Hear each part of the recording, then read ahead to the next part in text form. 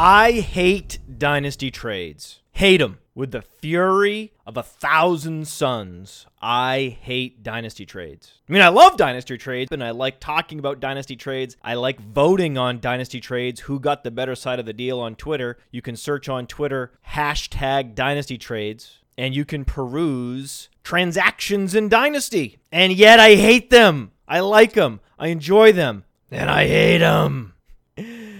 Love lurking around the dynasty trades while simultaneously despising them, right?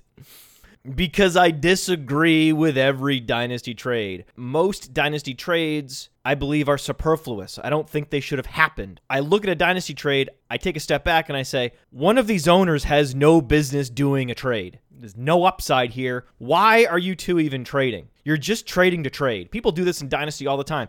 They trade to trade. Well, I'm bored, so let's trade. If you're bored, join another dynasty league. Don't do a trade just to do a trade. I'm in enough dynasty leagues as it is that I can barely keep track of who's having a rookie draft when, much less fire off trades in all directions because I'm bored. Oh my God. But I see a dynasty trade happen, or I see voting on a dynasty trade happen on Twitter, and I look at the results of the voting, and I'm always disagreeing, perpetually disagreeing with the dynasty trades, and or perpetually disagreeing with the public's opinion of who won a particular dynasty trade. A day can't go by without me seeing a dynasty trade happen, seeing the public vote on it. Dynasty Twitter votes on the trade. It's usually something like 80-20. It's very rarely 50-50. It's almost always 80-20. Team A won the trade. Team B lost the trade. 80-20, 80-20, 80-20. And guess who is the guy that's always voting with the 20% group? Raising my hand right now. You can't see me. This is not a visual medium. It's a podcast, but I am raising my hand. I am the one disagreeing. I'm on the other side of the public almost always with these incessant dynasty trades. Perfect example. Yesterday, I saw Julian Edelman traded for a 2017 first-round pick and a 2017 third-round pick. And of course, I picked the Edelman side. Edelman, all day. Edelman. Click, click, click, click, click. How many times can I vote on this? Let me go log into all my various accounts and just vote on Edelman.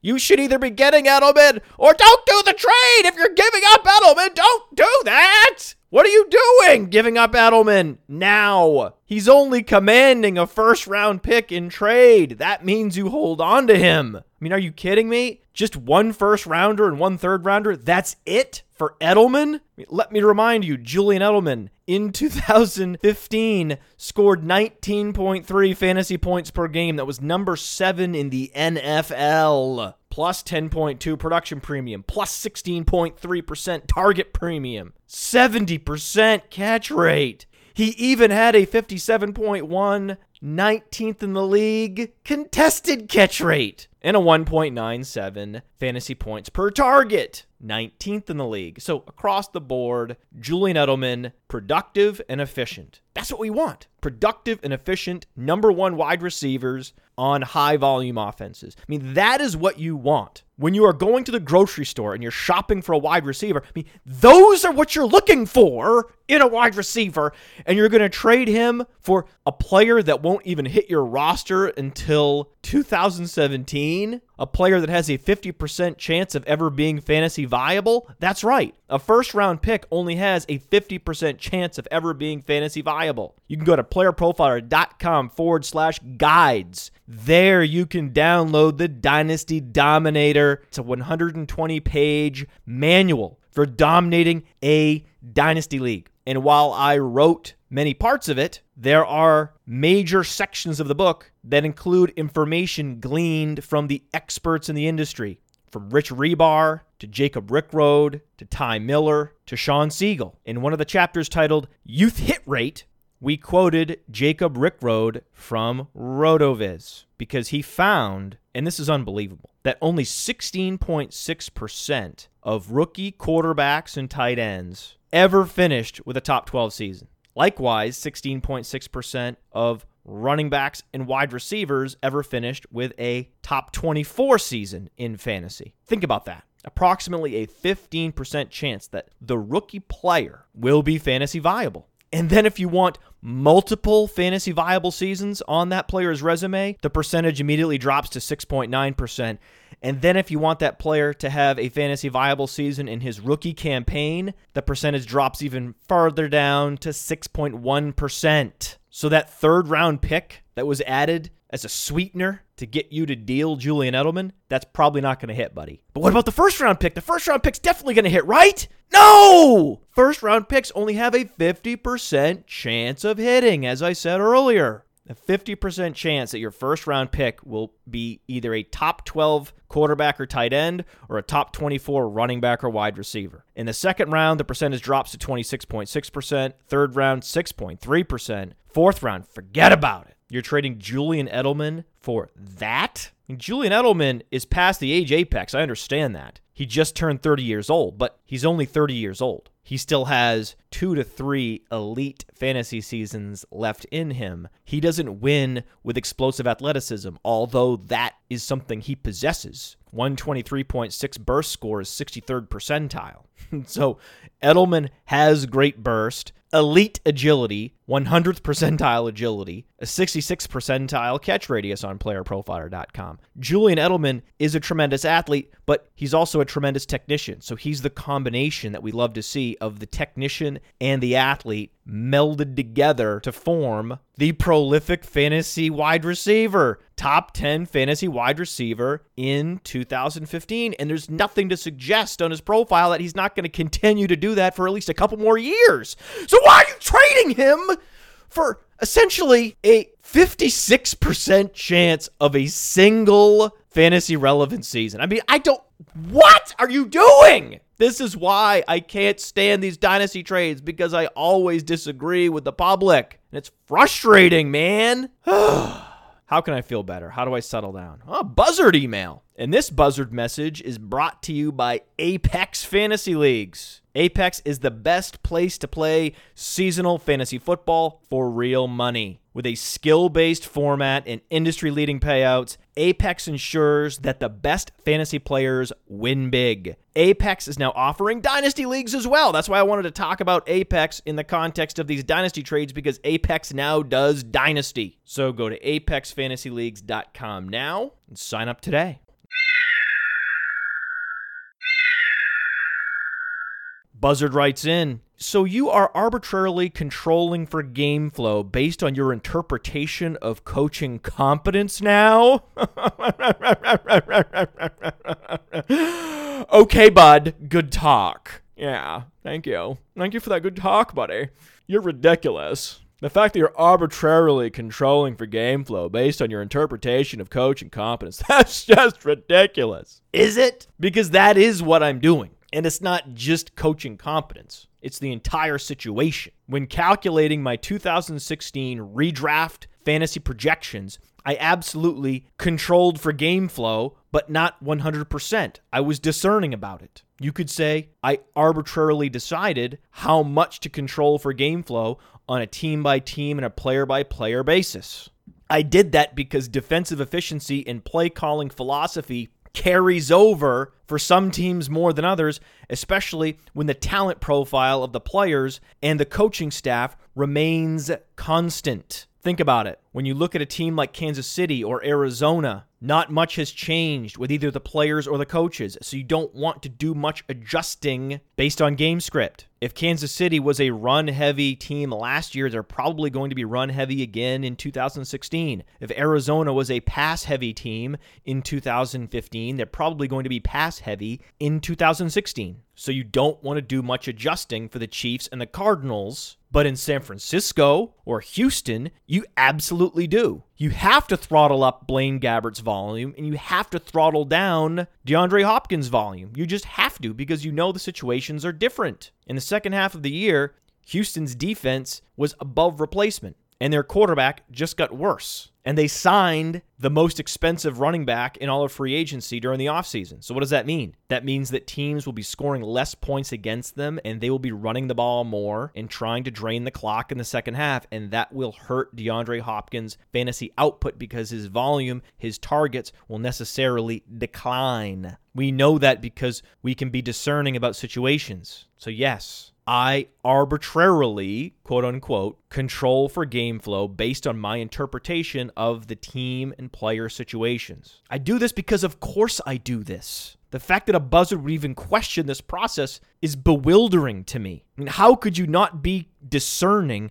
about how much to weight those various input factors? I mean, why wouldn't you be? That's my job. That's why I'm here, to make these kinds of judgment calls. How much should I control for game flow for the Kansas City Chiefs versus the Houston Texans? I mean, you don't have to be discerning. I don't have to control for anything. I don't have to make subjective judgments about any team or any player or any situation. I could just plug all the players in Excel and spit out rankings with an off-the-shelf formula. I mean, is that what you want? Because I can do that. That's a 5-minute exercise, but I don't think that's what you all want. When you go to playerprofiler.com/player-rankings and you look up my rookie rankings, my dynasty rankings, the redraft rankings, you're not going there to see the output of a 5-minute formula.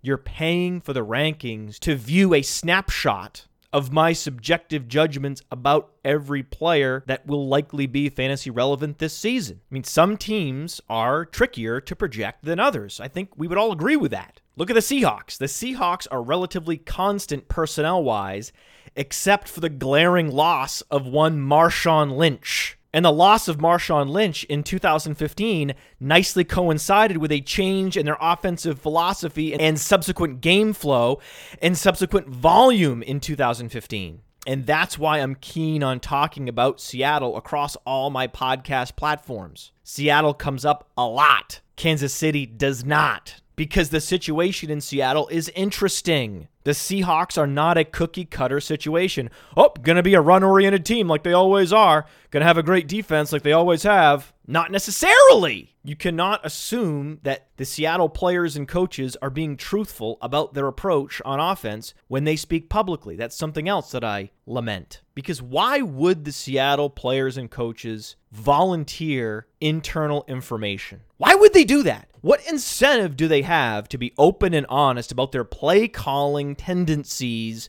or play calling plans for 2016? Why give away a strategic advantage? The Seahawks are one of the few teams in the league where we don't know what's coming in 2016, and that works in their favor. If I were them, I would be putting up a smoke screen about my game plan too.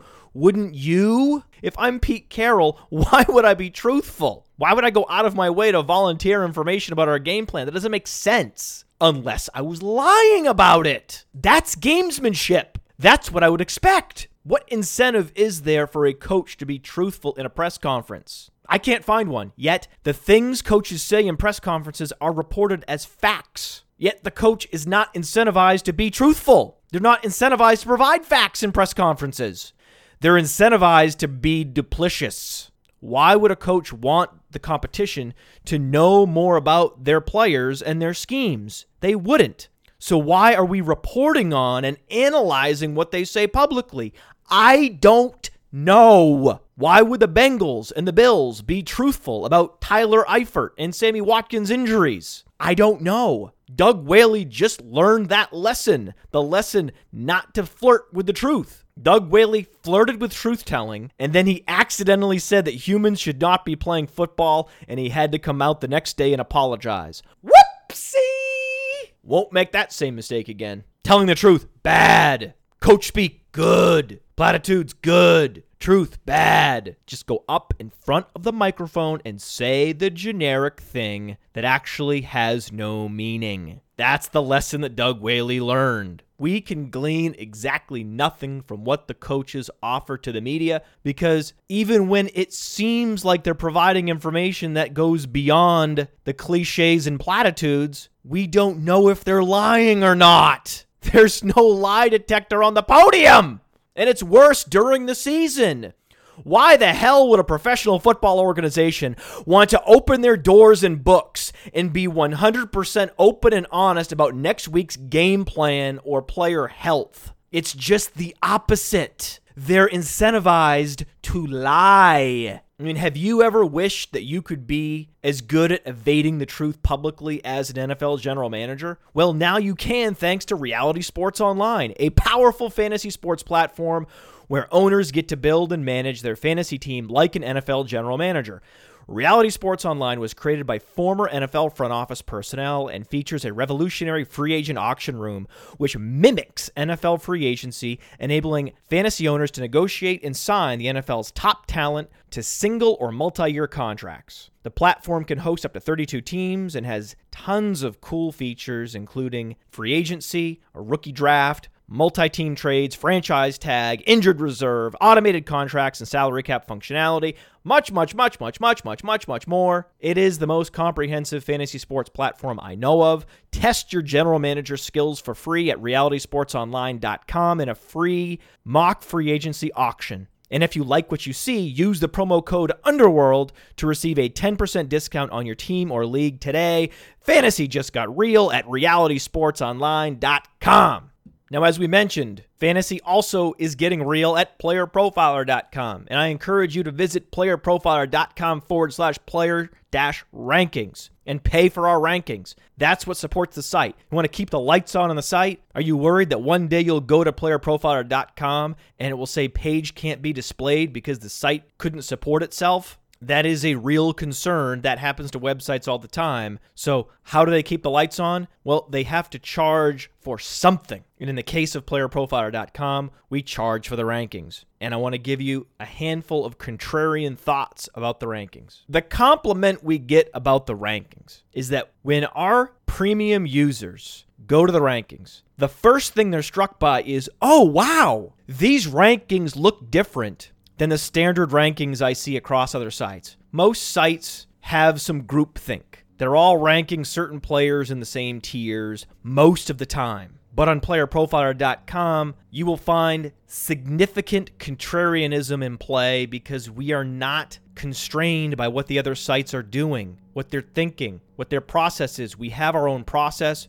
We are confident with our process. And because of that, you'll see some players ranked higher on our site than anywhere else and some players ranked lower on our site than anywhere else. For example, you probably won't find Kirk Cousins ranked as highly anywhere else as he is on playerprofiler.com because we have Kirk Cousins as a top 10 quarterback in fantasy for the 2016 season. We just dropped our seasonal redraft rankings. Kirk Cousins in the top 10. What? Say what? Kirk Cousins? Isn't he just a guy that got lucky last year?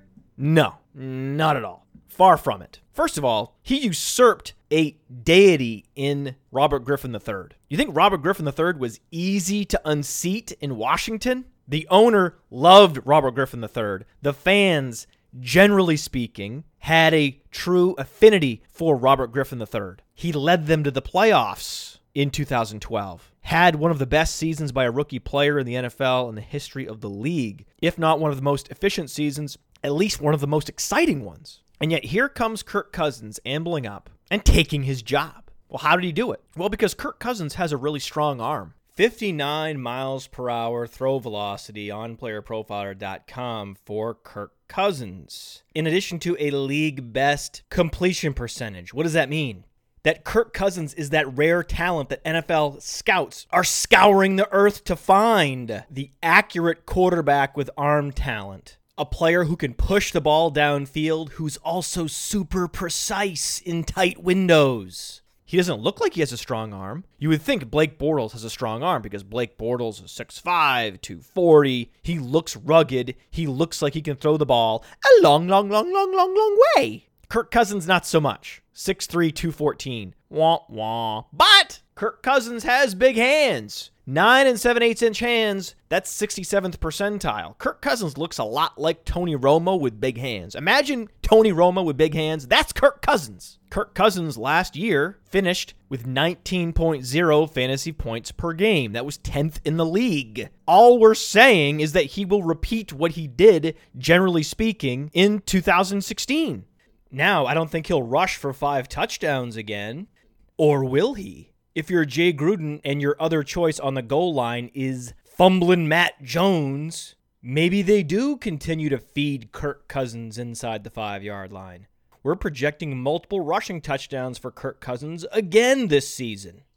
I don't think he'll be as efficient. Will Kirk Cousins have a top 5 passer rating, a top 5 total QBR? Probably not. The odds are stacked against any given quarterback being top 5 in the league in passer rating, total QBR, production premium, yards per attempt. The efficiency metrics will likely go down, and that's fine because we're also projecting the volume to go up. Last year, Washington only threw the ball 582 times. That was 21st in the league. But they have an average defense. The team has a bad run game. When Matt Jones is your starting running back, regardless of how good the offensive line is at run blocking, you necessarily have a bad run game. So bad run game, average defense. That means game flow will be working in Kirk Cousins' favor in 2016. Okay, so Kirk Cousins' efficiency will decline, most likely, and his volume will likely rise. Okay, but here's the problem. Kirk Cousins' fantasy output last year was buoyed by an incredibly easy schedule. Okay, I don't know what his schedule will look like in 2016. It's easier for me to project game flow and volume than it is for me to project the quality of his opponents in 2016. But if we look back at who he faced last season, did pretty well against Dallas, the final game of the season, didn't he? Dallas finished top 5 in fantasy points allowed to quarterbacks last season. They were a stringent defense against fantasy quarterbacks, and yet in the final game of the season, Kirk Cousins had 176 yards and 3 touchdowns in the first half! He didn't even play the whole game. He didn't even play a full season because he only played 15 and a half games. He was pulled at halftime after throwing for 3 touchdowns. And if you say, well, okay, Kirk Cousins feasted on the Eagles and the Giants secondaries last season. Okay, all right, that's a great point. And fortunately, Kirk Cousins faces the New York Giants and the Philadelphia Eagles twice again this season. So that's a good thing. In the last year, Kirk Cousins led the NFL in completion percentage despite having one of the worst pass blocking offensive lines in football. Go to playerprofiler.com. Look at Kirk Cousins' player page. You'll see a negative 19.9 offensive line grade. That was 31st in the league. Washington was abysmal at pass blocking, and yet Kirk Cousins finished with a 69.8% completion percentage. So let me get this straight. He had a league bottom pass blocking offensive line and still led the league in completion percentage. That is probably the most underreported accomplishment for any football player from the 2015 season. Off the top of my head, I can't think of a more impressive accomplishment by any single player last season than that. Than completing 70% of your passes under constant pressure in the NFL. This isn't college. This isn't the CFL. This isn't Germany. These are professional defenses that Kirk Cousins is doing this against. He had a 60% completion percentage in the red zone, and he had a 40% completion percentage on deep passes, all in the top 12. Why? Because Kirk Cousins is a fantastic quarterback. He's just really good. It's obvious. So when you take a talented quarterback, you increase his volume, and you improve his weapons by adding Josh Doxson. What do you think is going to happen? I'm not sure exactly what's going to happen. All I can tell you is that we're projecting him to at least be the same as he was last year. It's not like we're projecting him to make this giant leap in 2016 based on all these external forces working in his favor. We're not. The external forces are working in Kirk Cousins' favor, and all I'm saying is he'll stay the same. And that is a massive contrarian leap by me. Think about how incredible that is. So go to playerprofiler.com/player-rankings and you can see some other incredible quarterback rankings that actually are completely obvious. And yet they're incredibly contrarian. Like Dion Lewis. Dion Lewis. Also, a top 10 running back on our player rankings, yet his ADP is outside the top 40 in MFL 10s. Why is that? I don't know why that is. I have no idea, because Dion Lewis, like Kirk Cousins, was one of the most efficient players at his position last season. Plus 48.8 production premium, was second in the league. Production premium measures a player's performance on any given down and distance against league average. So it factors out game flow and field position advantages. It's a situation agnostic efficiency metric, and Dion Lewis was exceptional. Second in the league in production premium and first in juke rate. Above 50%! Evaded tackles per touch. That's what juke rate is on playerprofiler.com. What? So you're telling me that he had a 7.3 yards per touch, 48.8 production premium, and a close to 60% juke rate. I mean, those are eye-popping efficiency metrics. I haven't seen efficiency metrics that good across the board in the history of Player Profiler. So yes, I think it's safe to assume that Dion Lewis will be a top 10 fantasy running back in 2016 because the Patriots did not go out and draft a running back of consequence. And they didn't sign a running back of consequence in free agency. They simply re-upped with LeGarrette Blount. And if you remember during the playoffs, during competitive games, LeGarrette Blount played very little, especially in the playoffs when games were competitive. James White played more in the playoffs than any other running back on the roster. And what was he doing? He was doing James White bare minimalist things. I mean, James White is a bare minimalist. When he receives a pass out of the backfield, he gets the bare minimum number of yards out of the play. And Dion Lewis is on the opposite extreme. Dion Lewis gets the maximum from his touches. So think about it. What will the Patriots do?